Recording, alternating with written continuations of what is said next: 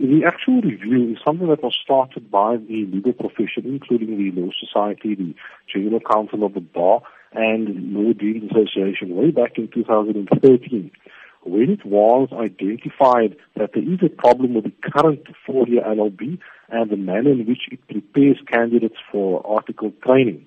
We had a summit in 2013, and this current review of the various tertiary institutions arises from that.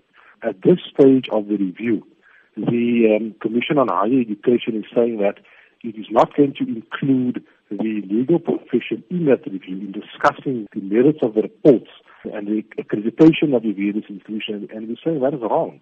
Legal profession is majority employer of the students once they graduate from this university, and we've got a valuable input to give in terms of this review. How then will you be liaising with the Council on Higher Education further to ensure that the process is carried out with all this in consideration? The Council for Higher Education had actually given an undertaking to the legal profession that it would be part of this review. That was earlier this year. They have subsequently changed their mind. They haven't communicated as to why they've changed their mind.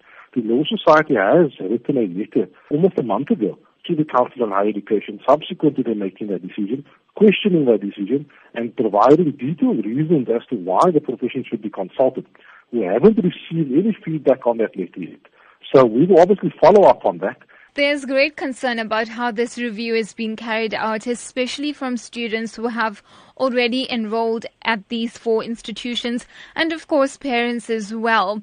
How would you address their concerns? It's difficult for the Law Society to comment on this stage. What is now required of that institution to regain that accreditation?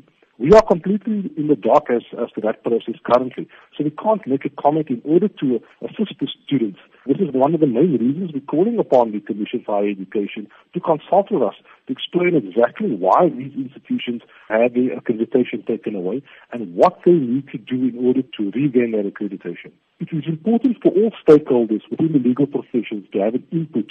It is only accumulatively that we'll be able to agree upon a sustainable LLB degree that will be beneficial to the general populace of South Africa going forward.